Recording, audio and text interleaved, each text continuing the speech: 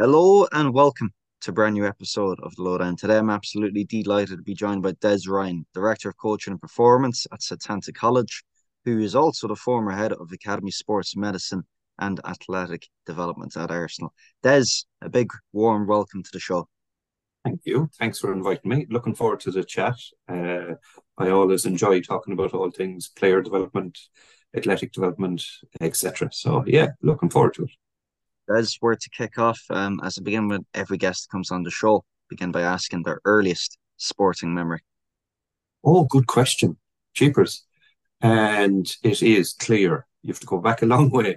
My first hurling session, and I had a big orange oversized helmet. So I was probably only 5 or 6. And it's clear today. And I was a bit scared going to the session. And I come from a small village, so I remember some kids were a lot bigger than me, and I was in there, but I loved it. And I couldn't wait to get down there. And I remember the grass was really long, the pitch was really wet. Might have been ideal surfaces, facilities, um, playing populations. But jeez, I loved it. And it's only flashing back to me. And it was so exciting. And yeah. And then it was every Sunday after mass. And yeah, thanks for bringing back that memory. No, I like it. You're welcome. I think it's always a great way to start the show. But I'd have to say, I'm a proud man now listening to that. 120 episodes in, the first two mentions ever I've had on the pod of hurling and Clare. And the interesting thing from a coaching point of view, and this is, I don't think my old coaches will be listening. Some of them mightn't even be around, but I was taught how to strike the ball the wrong way. And the wrong hand was at the top of the hurl compared to the correct hand. And because I wasn't taught the correct way, that made it harder for me when I went into the teenage years, harder for me when I went into the late teenage years. And it was so hard to go back to the right grip in hurling. So it really emphasized to me the importance of good quality coaching at that young age group, because the technical work that's done at that age needs to be mastered, because it's so hard to reverse it. And I did try and reverse it in my 12, 13, 14 age group when I was in school, but yes, it was just too late. So And did, a coaching story about that as well. I suppose, did football play any prominent role in your youth growing up? Nothing. And that's a bit crazy. So I went to Arsenal and I never played soccer, as it would have been called in my area. It was total Gaelic games, hurling, football, my local clubs, and when I went to school, rugby, athletics.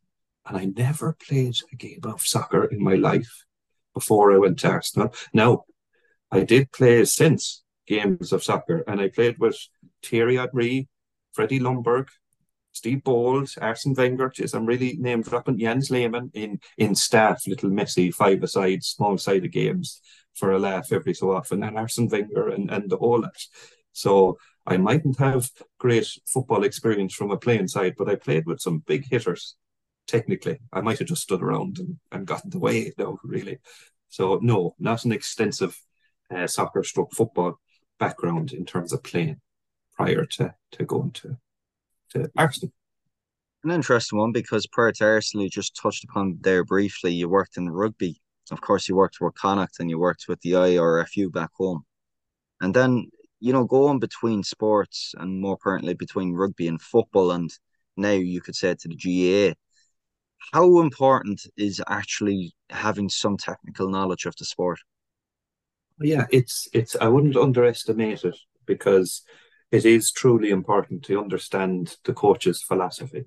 Now, the minute I mention philosophy, people go, "Oh no, it's not that." Whatever term people want to use, approach, methodology, technical model, whatever the phrase chosen by the coach, not chosen by me, whatever he or she wants to call it, that's what needs to be learned. And in Arsenal, it was the football philosophy. And in Arsenal, the heritage, the origin of it, obviously, well, it's a historic club, but the real focus would have been from Arsene Wenger. And when I landed in the club, thankfully I met some nice people like Liam Brady, Colin Lewin, who instigated the focus on athletic development in Arsenal Academy, and Ivan Gazidis. People like Arsene Wenger was kind to talk me through the philosophy, teach me as I said I was a novice. understand how it lived and breathed, understand the detail of it, slowly but surely. Liam Brady to help me through that. Kwame Ampadu, who played with Arsenal and was the under 16 coach when I landed. Ken Gillard when he arrived. All those people taking me through it bit by bit. What are the principles of play? What are the principles of play in attack, transition, defence? What are the real focus in the philosophy? Then, now, as an athletic development manager, that's what I need to help the players achieve. That's what needs to be built in the sessions to develop the players. That's what needs to be the outcome at the end of it. When you're planning with the coach when you're even figuring out how to get a player fit, how are we going to do it? Well, Arsenal is a highly technical philosophy. Players need to be composed on the ball, be able to play between the thirds. We need to get fit through the game in the majority. We don't need to spend too much time isolated running. You need to do a bit of that for sure, but that guides the athletic development.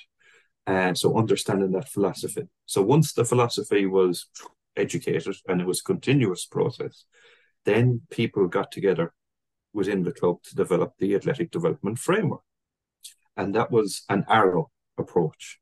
And there was 4 sections to it. Functional competence. Okay, get good mobility, stability. Now, once you get that, you can get into good positions to receive the ball. That helps with the technical development.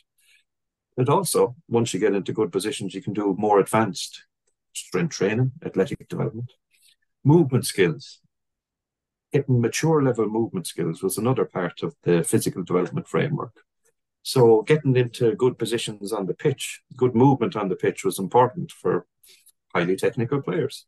And then integrated conditioning, getting fit through the game, the majority. And then planning periodization was the final part, and making sure the players don't do too much or too little. So that was developed once I had an understanding of the Arsenal philosophy. That was created with people, including coaches, physios, doctors, nutritionists, athletic development coaches. And then that was combined with the football philosophy. So, sorry, long-winded answer to answer it. It is important to know it. It's not too difficult to learn it. It's easy to understand it when explained by a very experienced coach or coaches, and vital. But a person could step in, like myself, with limited experience in the sport, where I will say I was more in a manager position, and there was a big team of athletic development coaches.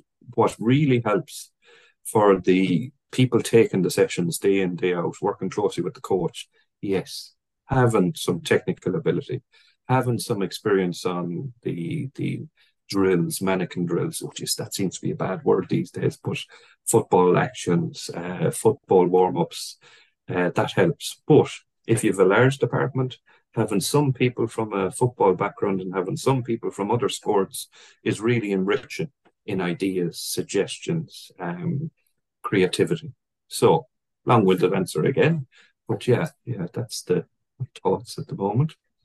It's interesting because I heard you in a previous podcast in preparation for this, Des, and you were asked about the durability of the philosophy, and you said it took 1 hour to plan and it took 9 years to get consistent at it. But what I'm very interested and intrigued to learn a bit more about is embedding the philosophy, having anyone from C-suite executive to the academy director to managers to U team coaches in the room, having distributing that skin in the game so widely. Is that necessary for a philosophy to become that little bit sticky? Essential. And I'll go out a bit wider now from philosophy. And I'll go, and this really was driven by Per Mertesacker, the academy manager for the last 4 or 5 years. So an academy, I'll focus on academy. That's my main specialist area. It's all the people you mentioned, but it's all parents included, players included, guardians included. So an academy has to have a vision, and that's got to be communicated regularly with everyone. The induction, as you say, the board meeting, the coaches meeting, the leadership meeting, the phase meeting, everything. It's all as reference. So the vision, as an example, in Arsenal Academy is strong young gunners. So that's preparing those young men to be prepared for whatever's in their future. Maybe top five leagues in Europe, maybe championship, maybe non-league, maybe a different career. So everyone's clear of that. We're helping create strong young gunners. Doesn't mean they're going to be Premier League footballers. Plenty do, but they've got to be prepared for whatever their future is, and they're going to be the best version of themselves. Then, how are we going to do that? The mission is to create the most caring and challenging football academy in the world. So that's explained to people. That lives and breathes. And whenever a decision has been made, we'll go back to that vision and mission. Is this going to help us be the most challenging and caring football academy in the world? If it is, well, that's a positive. If it's not, probably shouldn't happen. Then it's the pillars of development. And in Arsenal, there's 4 pillars. So most efficient mover, that's mainly the physical. But as Per Mertesacker would say, that's football fitness. And he has all highlighted. And all means everyone's responsible. Logistics, operations, nutrition, psych. And we all contribute to getting that player to the best version of himself in most efficient mover. Champion mentality, psychology, effective team player, technical, tactical. And what I liked, he had education there, lifelong learner. And that was really emphasized. So when the player was reviewed, say in a player parent progress meeting, they were the 4 pillars: education, lifelong learner, champion mentality, effective team player, most efficient mover. And you see how it grows, how it's communicated. Then the values come along, and they're discipline, humility, respect in this example. And the parents are aware of that. The players are aware of that. It's referenced if a young man does something naughty, he usually ends up in a meeting with Des, a disciplinary. In the past, that was one of my roles. We'd talk through it. I'd say, for instance, he might have been disrespectful to a physio or not turned up for a session. Okay, let's talk about it. How does that link with the values? Is that good discipline? No. Is that good humility? Did you apologize? Not yet. Okay. Is that respectful to that person that's really working hard to help you in terms of your rehab and so on? No. Okay, what should we do now? And we create the repercussions that happen from that. And it'll be built together, it'll be appropriate, and it'll be linked to the values. So the more time all these things are referenced, the better. When the coaches are doing their sessions and it's a attack, transition, or defense focus, the principles of play on each of those 3 things are emphasized in the coaching voice, are mentioned in the prep meetings, in the performance analysis. And these things start to become alive. And what's really good, I must say, about the Premier League is the EPPP guidelines, rules, actually. And every Category 1 academy has to have a performance plan. And within the performance plan are things like what I mentioned. Every club does it a slightly different way. But the good thing is they emphasize it. And then that brings good quality people in the room, good quality physio or qualifications, good quality contact time, good quality structure. And every club is assessed to make sure they're done properly, the right people are there, the right contact time, the right facilities, and the standard rises. And I think you can see the results of it in the English national team in terms of players that are developed in the Premier League and how well they're doing in the Euros and World Cups and so on, and how it's a pretty good. You shouldn't copy and paste. I fully agree with that. But there's principles, there's examples, there's inspiration, there's motivation that can be taken from an excellent structure like that. And I won't mention his name, but a high-level Olympic coach, multiple medal winner, came in to visit us, and he was extremely impressed with the interdisciplinary work in Premier League academies. And I think people can take a look there as some of the best examples in the world without overstating. But yeah, really good example of bringing that to life, the vision, the values, the mission, the philosophy, the pillars of development, and parents understanding it, players understanding it, and all the interdisciplinary team, the board understanding it, for sure. Interesting to hear of that. It's just not, empty words on the wall. that's living and breathing around the training ground on a daily basis. What I'm most intrigued to learn more about Des now is you going in as a head, you going in as one of the leaders there of the academy. You know, Mm. looking at it from a leadership position, was it necessarily you working on your skills to affect change, or more so helping others to work on theirs? All of the above, yeah. If I remember now, it's a long time ago. I landed there in 2012. I landed there from a role where I was doing something similar. In Irish rugby, I was managing the academies, the athletic development coaches in the academies, but I also had a role in coach education and educating the coaches in all things physical development in the community, in the international teams, in the provincial teams. So I had good skill sets education, I like to think, and good skill sets of developing players.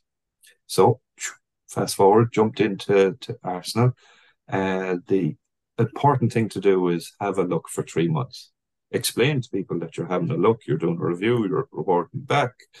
And one of my biggest, oh, I had good guidance from people like Colin Lewin, who instigated this athletic development, good insights from Liam Brady, the academy manager, from Ivan Gazidis, the CEO, Arsene Wenger. Arsene Wenger knew he needed the players better prepared, ready for action when they graduated. Colin Lewin knew there was probably too many injuries at the young age group, injuries when they graduated up to full time football, first team football.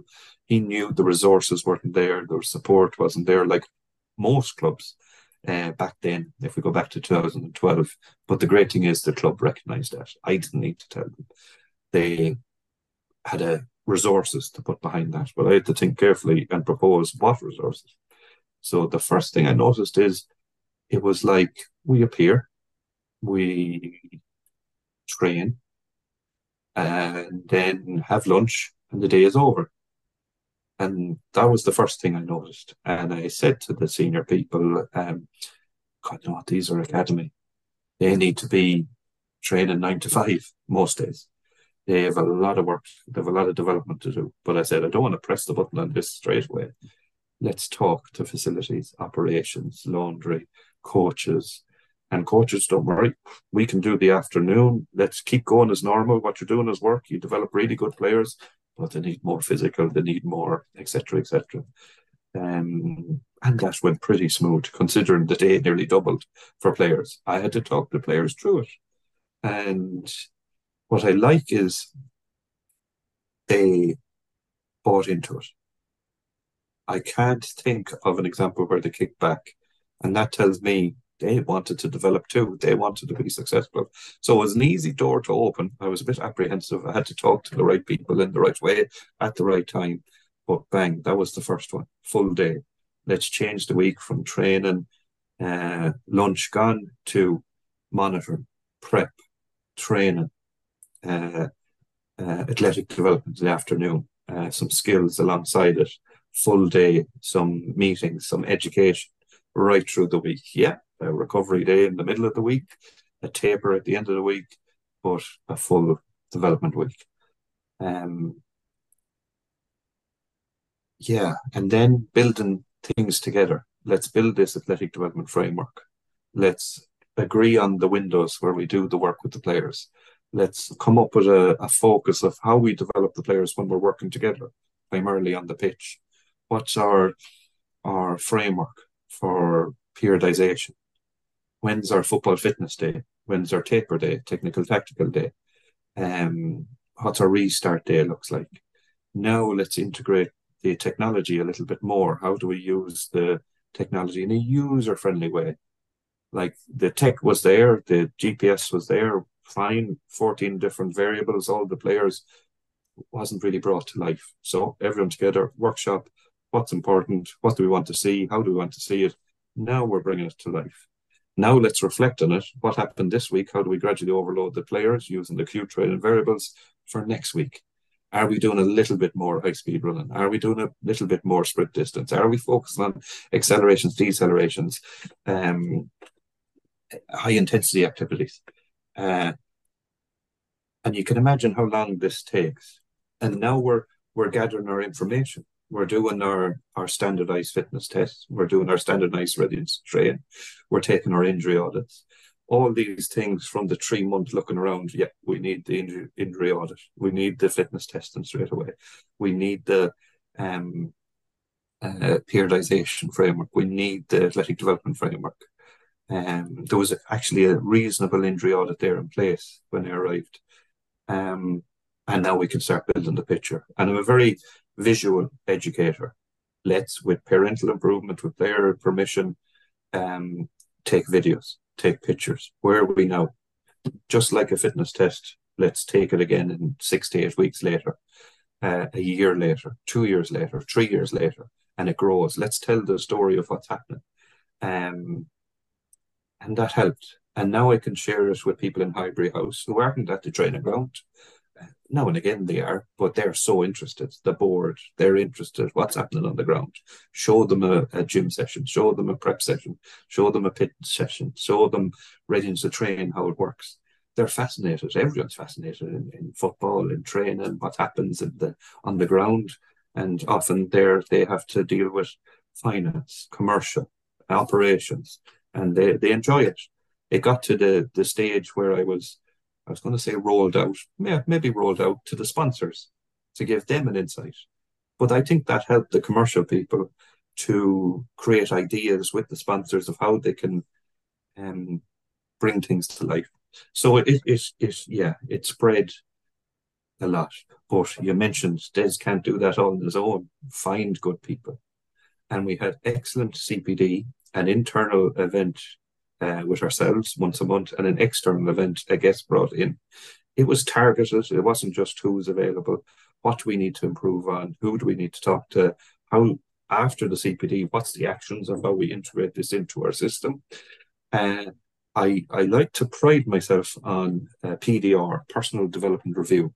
So everyone in the science and medicine department, twice a year, had a PDR, one extensive one and one shorter one. And what went well? Yeah. What could have went better? Okay. What actions going forward do we do to help you improve on that? What are your objectives? Your personal objectives? How do they link with the organizational objectives? Right. That's what we're going to work on. Let's agree to that. See you in 6 months. We check in between it. And then that guided the CPD as well. So from that, who needs to have a mentor? Who needs to go on a site visit? Who needs to get an accreditation? Who needs to present in a conference? Who needs to do a podcast? All good skills. Who needs to take a project on and lead a project, etc. So again, a long-winded answer, but so many things going on at the one time. And often practitioners, I don't think, sometimes don't understand all these things that a manager has to do. And I like to share it with people that I work with in the department on, you're doing great jobs there. Yeah, coaching the team, going on tour, going on away matches. Meanwhile, I'm here chatting to the coaching team, the leadership team, the board, the executives. That training windows you have, I have to make sure they happen and continue to happen. You want this facility, I have to put a business proposal together to get that facility or that equipment and so on. And parents, don't worry, I'll talk to them. Disciplines, don't worry, I look after that. You focus on the coaching, physio, nutrition, etc. I'm simplifying it there, but yeah, it's an important message that the team of people you're working with understand all our roles and what we're doing and the value of all of us and what we're doing. Very interesting. You speak about people there being the cornerstone of the project, the lifeblood of the building. Now, you spoke about PDRs too. Now, it's one thing getting good people into the building, but what was your philosophy for retaining that talent, incubating it and growing it? Yeah, I always knew it would, if we do things right, everyone would flourish, develop, progress, and be ready for that and not be afraid of that, and sometimes help them do that. Like one example would be Sam Wilson. Pestered me in my first year or two. Wasn't in the club, local person, very interested in athletic development, wanted to come in and see. And I loved that he pestered me with ideas. Then an opportunity came, internship. We had a bit of a pathway. So you do the internship, which was paid. Then you get a consultancy contract of the time. They don't happen anymore. Then you get a full-time contract. And then you might get a lead position. And then you might, as in his case, go to the first team. So, yeah, we lost him. It's not a bad thing. He's with the first team. It's fantastic. Other people went to senior positions in other clubs. Other people went to senior positions within the club. And the journey continues. Like what I'm delighted. I go back every so often now to do education with some of the players who are doing degrees with ourselves in Stanta. And I can visit Paddy Roach, one of the first coaches that came in, who's now the head of physical performance with the women's team, very senior position. And I get to visit Perry Stewart, who came as a strength conditioning coach, and now he's in my old position. So that's just the journey of the working world. And if people apply themselves, develop, there's opportunities. And you have to be ready for those opportunities. And you have to talent ID people to backfill, to be ready to fill the gaps, succession plans. And you just got to take it as normal turnover. Now, there wasn't too much turnover because it's a bloody nice place to work, a place like Arsenal Academy, but there will be some. So you've got to be looking at your depth chart, your succession plans. And at stages, you've got to look outside, find new talent. And I had a good rule, I thought, if ever a position became available and there was an internal candidate, no, we advertise. And if you get that position, you've earned it. You're better than everyone else out there, not just better than everyone within the club. And that was healthy, I remember. And someone like Colin Blackburn, who's the head physio in the academy, would have went through that process. And he was the obvious choice, but he got that position by performing better than everyone else in the interview process.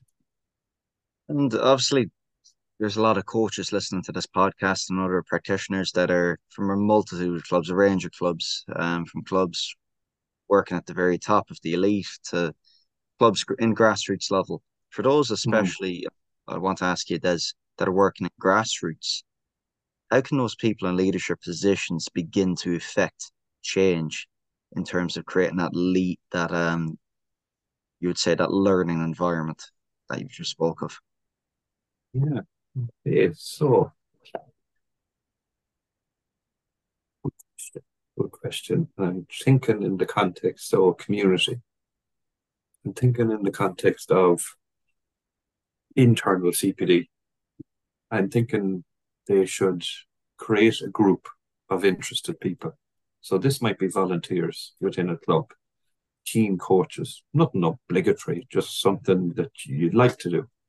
And it might start off as an R&D meeting, CPD meeting, and you get together and one person or two people have to present on a podcast, a conference they went to, an article they read. It doesn't have to be academic, but basically 4 or 5 people sit together and one of the person shares what they've read. Then the discussion happens. What can we bring from that to our environment? And then they record the actions. And this may happen once a month in the first year. Now that's 12 meetings, a lot of actions, a lot of things that are moved into the environment. Okay, year 2, progressions, maybe there's a budget or there's connections, there's a network of external people coming in. And now you've got 2 events every month, or you can periodize it to suit your needs. And then it can evolve to year 2, where you might bring external people in. It could happen in year 1 as well. But now you can sit back, relax, enjoy, hopefully guided towards more practical. So someone comes in, shows some practical ideas in certain areas. Now, I'm obviously from the physical bias, so maybe it's someone on speed development for child, youth, and young adults. Maybe it's someone on injury risk reduction. Maybe it's someone on condition games. Maybe it's someone on recovery. Now you've brought them in. Okay, let's write down actions. It probably happens in a separate meeting. How does this apply to our environment? Relevant questions were asked in the CPD. They're written down and they're applied. Now suddenly you've got coaches who mightn't be too confident previously in on doing speed activities. But now they've heard it from an expert, they've practiced it, they've seen it applied, they've written it down. Then that's going well, and the club realizes how important education is. And then maybe there's an investment by the club in the people themselves, and they do certain courses, like the UEFA courses or courses that we have in physical development, as an example. And then that information is brought back into the club. They have to, because the club has paid for them to do certain courses, they have to deliver certain times. Then the ideas they've learned, they share with the other people in the club, and it begins to grow. And with that, you've got better practitioners, you've shared information, you've stimulated ideas, and you've recorded the outcomes. And if you're smart from that CPD, is you're creating the athletic development framework or player development framework or player and coach development framework document as you go along in that 1, 2, 3 year journey. And it's not just what sometimes happen, let's just sit and listen to this person present and let's leave the room and nothing happens. So meaningful CPD as something that comes to my head for a community club environment. And that's something I'm interested. I shared with you the sports science framework for Gaelic games. And I would recommend people to have a look at it. I shared the link with you. And the idea behind that is that a framework is in place for all the sports sciences for predominantly community volunteer sports. And it goes through athletic development, nutrition, sports psychology, physio and rehab, and skill acquisition.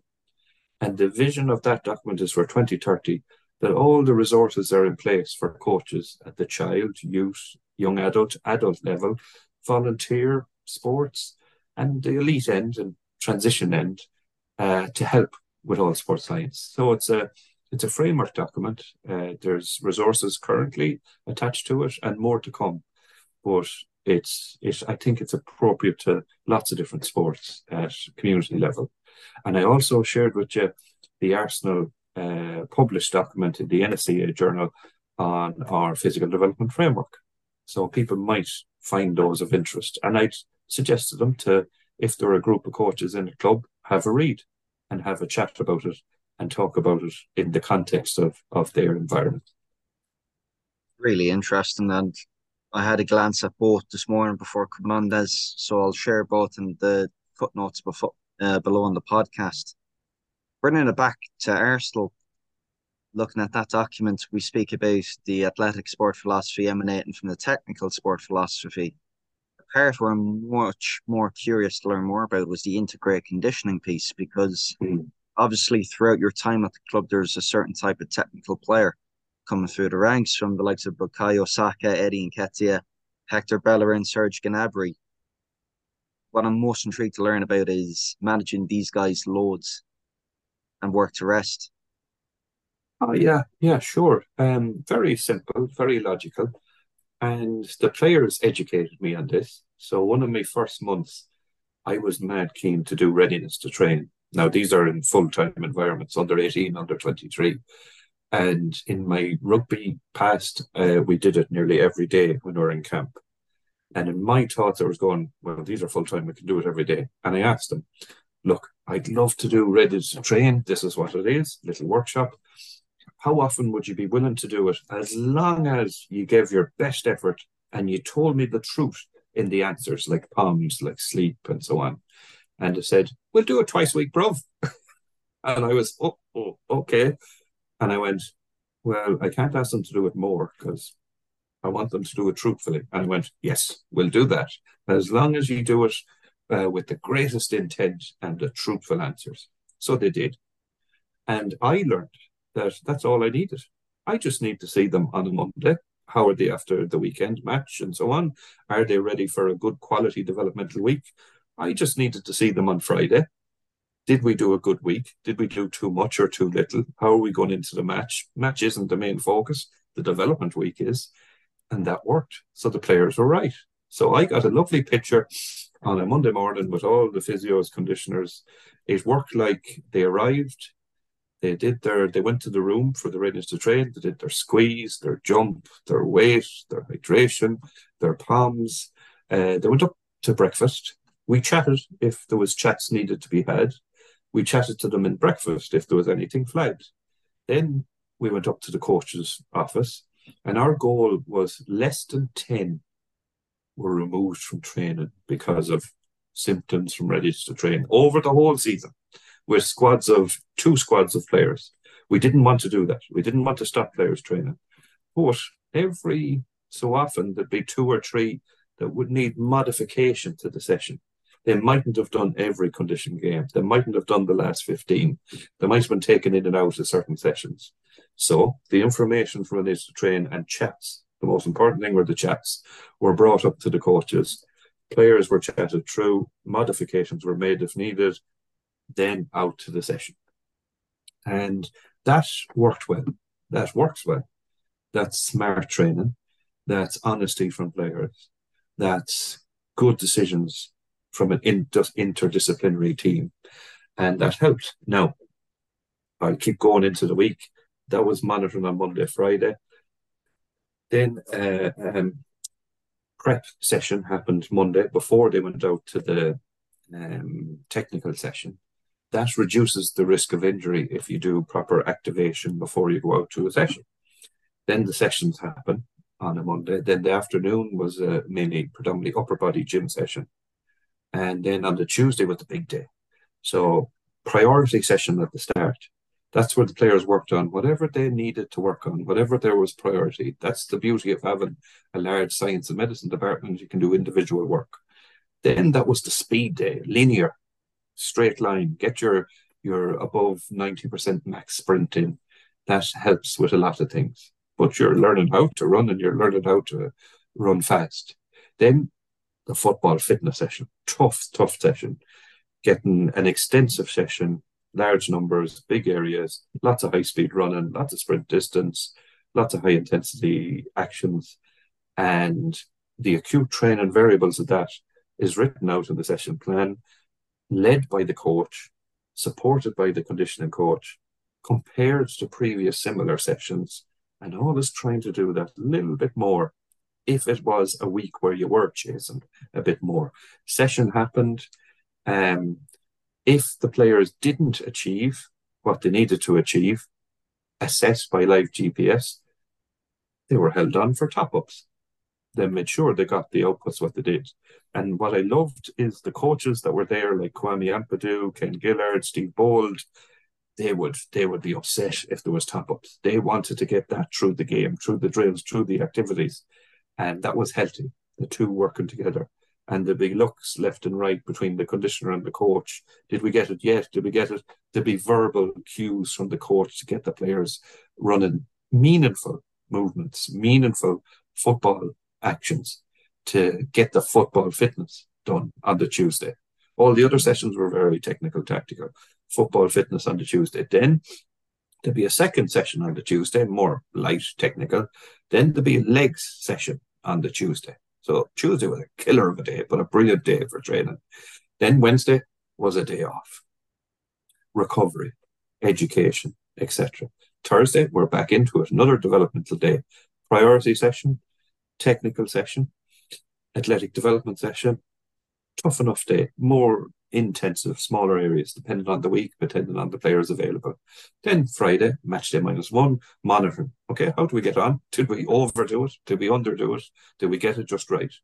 And you'd have your match day -1 section, and the afternoon would be education, so a little taper into the match on Saturday. So, and we followed a 3 weeks on, 1 week off pattern in the majority. And we were building it up over the 3 weeks, and then we were covered. So you can see simple periodization here of work hard for 3 weeks, build it up, recover. In the week itself, work hard for 2 days, recover. Work hard for a Thursday, taper down to the Saturday. All very simple, logical, smart, and effective, I'd like to think. Brilliant. And it's very, very insightful. Just writing down here in my notes. It's wholly encompassing of the framework you have for developing strong young gunners. And, with the game constantly evolving, there's becoming one of less space and less time. Are there any adaptations you would make to that model currently? I think that model was, I don't want to be too complimentary of it, but it was contemporary, is how I put it. I think a lot of adult teams could learn from it in their context. So I think that's a good week to develop players for the top five leagues in Europe. I actually, and I have to back that up. So only 2 days ago, I looked back at an old team sheet from 2015, and Declan Rice was on the West Ham bench as a 16-year-old. And I looked over at the Arsenal team. And if I look through it now, it was under 21, 2015, so it's 8 years ago. What has happened since? So Eddie Nketiah wasn't on the team. He was up at the first team, as was Reece Nelson, as was Josta Silva. He might have been injured, actually. Daniel Malen wasn't selected, and Serge Gnabry was up at the first team. So they're players that weren't even on it, and they're playing in the top five leagues in Europe, three Premier League, two Bundesliga. But of all the other players, two are in the Premier League, one is in Serie A, one is in La Liga, four is in the Championship, two are in the one is in the Scottish Premiership, one in the Turkish Premier League, three non-league players, and two are working in football as agents. So to me, I'm going, okay, that works. What we did in the past, 8 years later, that's a lot of players from an under-21 team. And what was in place helped them from a physical sense. Now, I shouldn't neglect, that's only one pillar, most efficient mover. Equally intensive and quality was the effective team player, champion mentality, lifelong learner. So what I didn't describe in the week was all those workshops, performance analysis that were doing all that other work. So my point is, that's what's needed, I feel, to develop future players for the top five leagues in Europe, Premier League. Would I say it's unusual what we were doing? Of the time, yes. More are doing something similar. But the sweet spot we got were getting those players to very high strength levels. Something that still is a bit uncomfortable in football. Lifting heavy, sprinting with resistance, etc., etc. So I think that's a good recipe to develop players for the top five leagues in Europe. Not all of them are going to make it, but that's why the strong young gunner is important to prepare them if they don't make it. Yeah, so what I think is right now with adult teams, but adult teams isn't of interest to me, isn't my area. It's very in we come in the morning, we're gone at lunchtime. Can it be more individual? Is the question I'll pose. Should younger players hang around in the afternoon more and do additional work? Should older players do less work? Should the players in between have an individual week as well? How do we manage and work with the obvious support teams that the players have themselves? Is the communication good there? So for the future, I'm thinking players could do a bit more on the right day, on the right week. Obviously not double match weeks with lots of travel for their development. And maybe some players do, some players don't. And linking in with those support teams that they're already working with. And you don't want to double up the load. So more truthfulness, more sharing, more planning together, more individual is what I think can help players get the high levels that are needed, as you alluded to, with the intense games that are going on with the likes of Arsenal, Man City, Liverpool, etc. That's great. Um, one thing that intrigues me, you speak about the end result being creating more players for the top five leagues. However, I beg to differ because you mentioned it countless times about the strong young gunners. And I Mm. think it's a worthy aim to have an infinite goal as opposed to a finite goal, knowing the reality in what you're embedded in. And when you're playing games that are infinite, success is a value that you're constantly chasing. That learning mentality, that lifelong learning seems to be Yes. running through the club.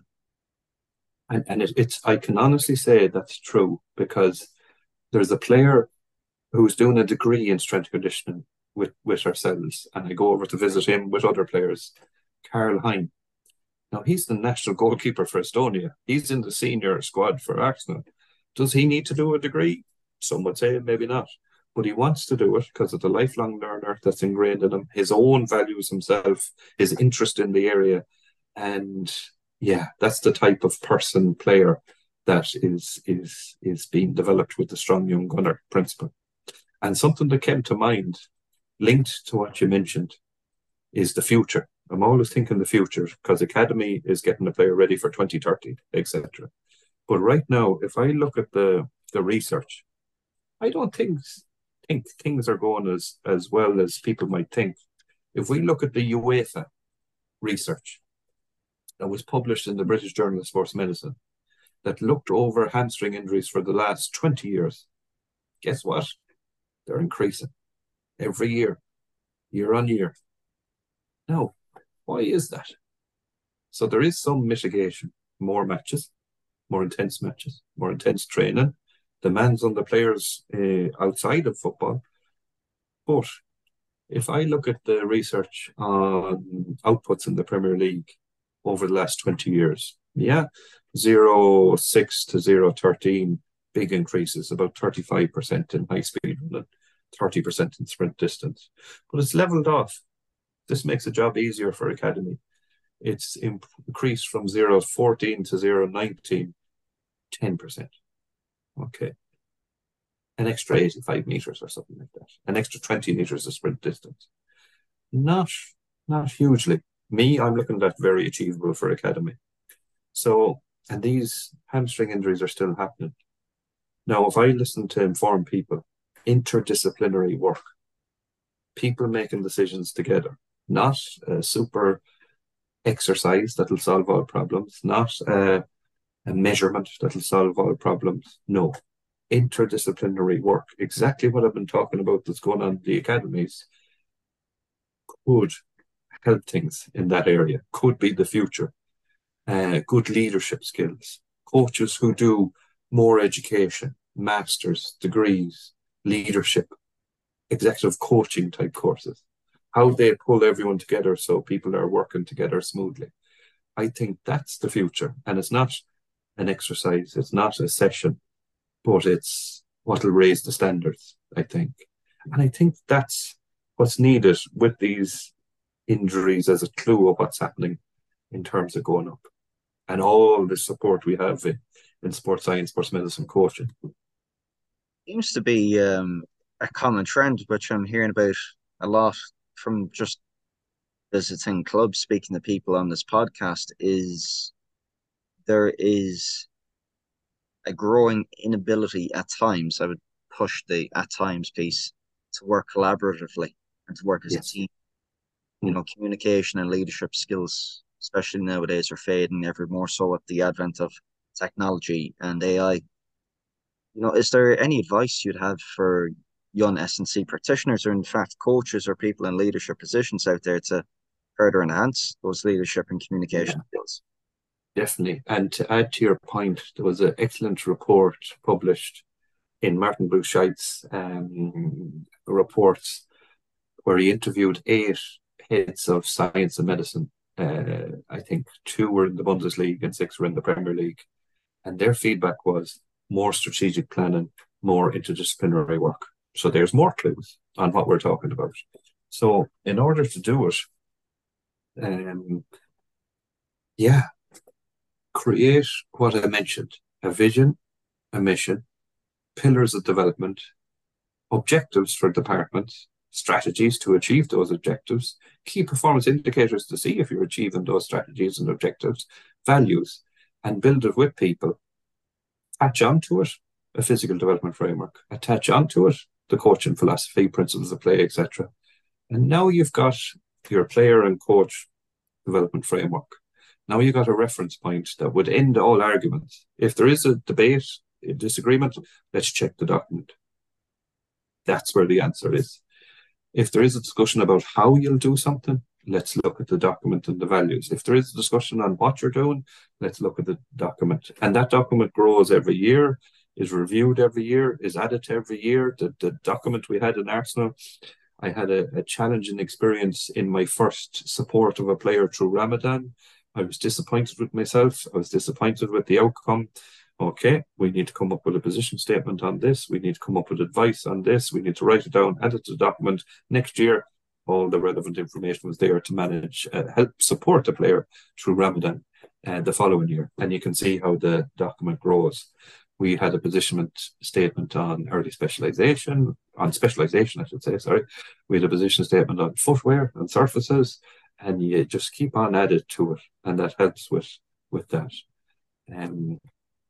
Yeah, but education, I would say that. I work with a college. Education is key, and people in those roles, in those professions, should be doing certificates, diplomas, degrees, masters in coaching, in leadership, in performance coaching, etc., to help all those things come to life. Fantastic. And I mean, before we close, Des, I have to say it's been an absolute privilege to have hosted you on the show. Really took a lot from this Thank you. conversation, and I'm Nice sure to see you to a lot of say. the audience Nice to members chat. will do. But before we close, we have a tradition on the podcast where I ask the guest, for those listening that are wishing to thread a similar path to yourself, Des, what would be the one bit of advice that you'd have for them? Yeah, mentor. Get a good mentor. I probably would have dropped out of the profession, failed at the profession if I didn't have a mentor. I entered the industry too quickly due to a team having cutbacks. I was a economical option, full-time professional adult team. I didn't know what I was doing. I was just out of college. I had a mentor. He met me, supported me, guided me, never told me an answer, but made me think about something in the right way to come up with a most appropriate answer. And as I went through my career, more of those mentors appeared. They were people you could have a trusted conversation with. There were people who would help you reflect. There were people who would guide you towards the most appropriate action. And it was so helpful. Yeah. So finding that person is hard, not impossible. And if you are finding a mentor, make it two-way. If they're helping you in some way, help them in another way. And then it becomes beneficial for both. Fantastic. Des, it's been an absolute pleasure to have had you on the show. So thanks for inviting me.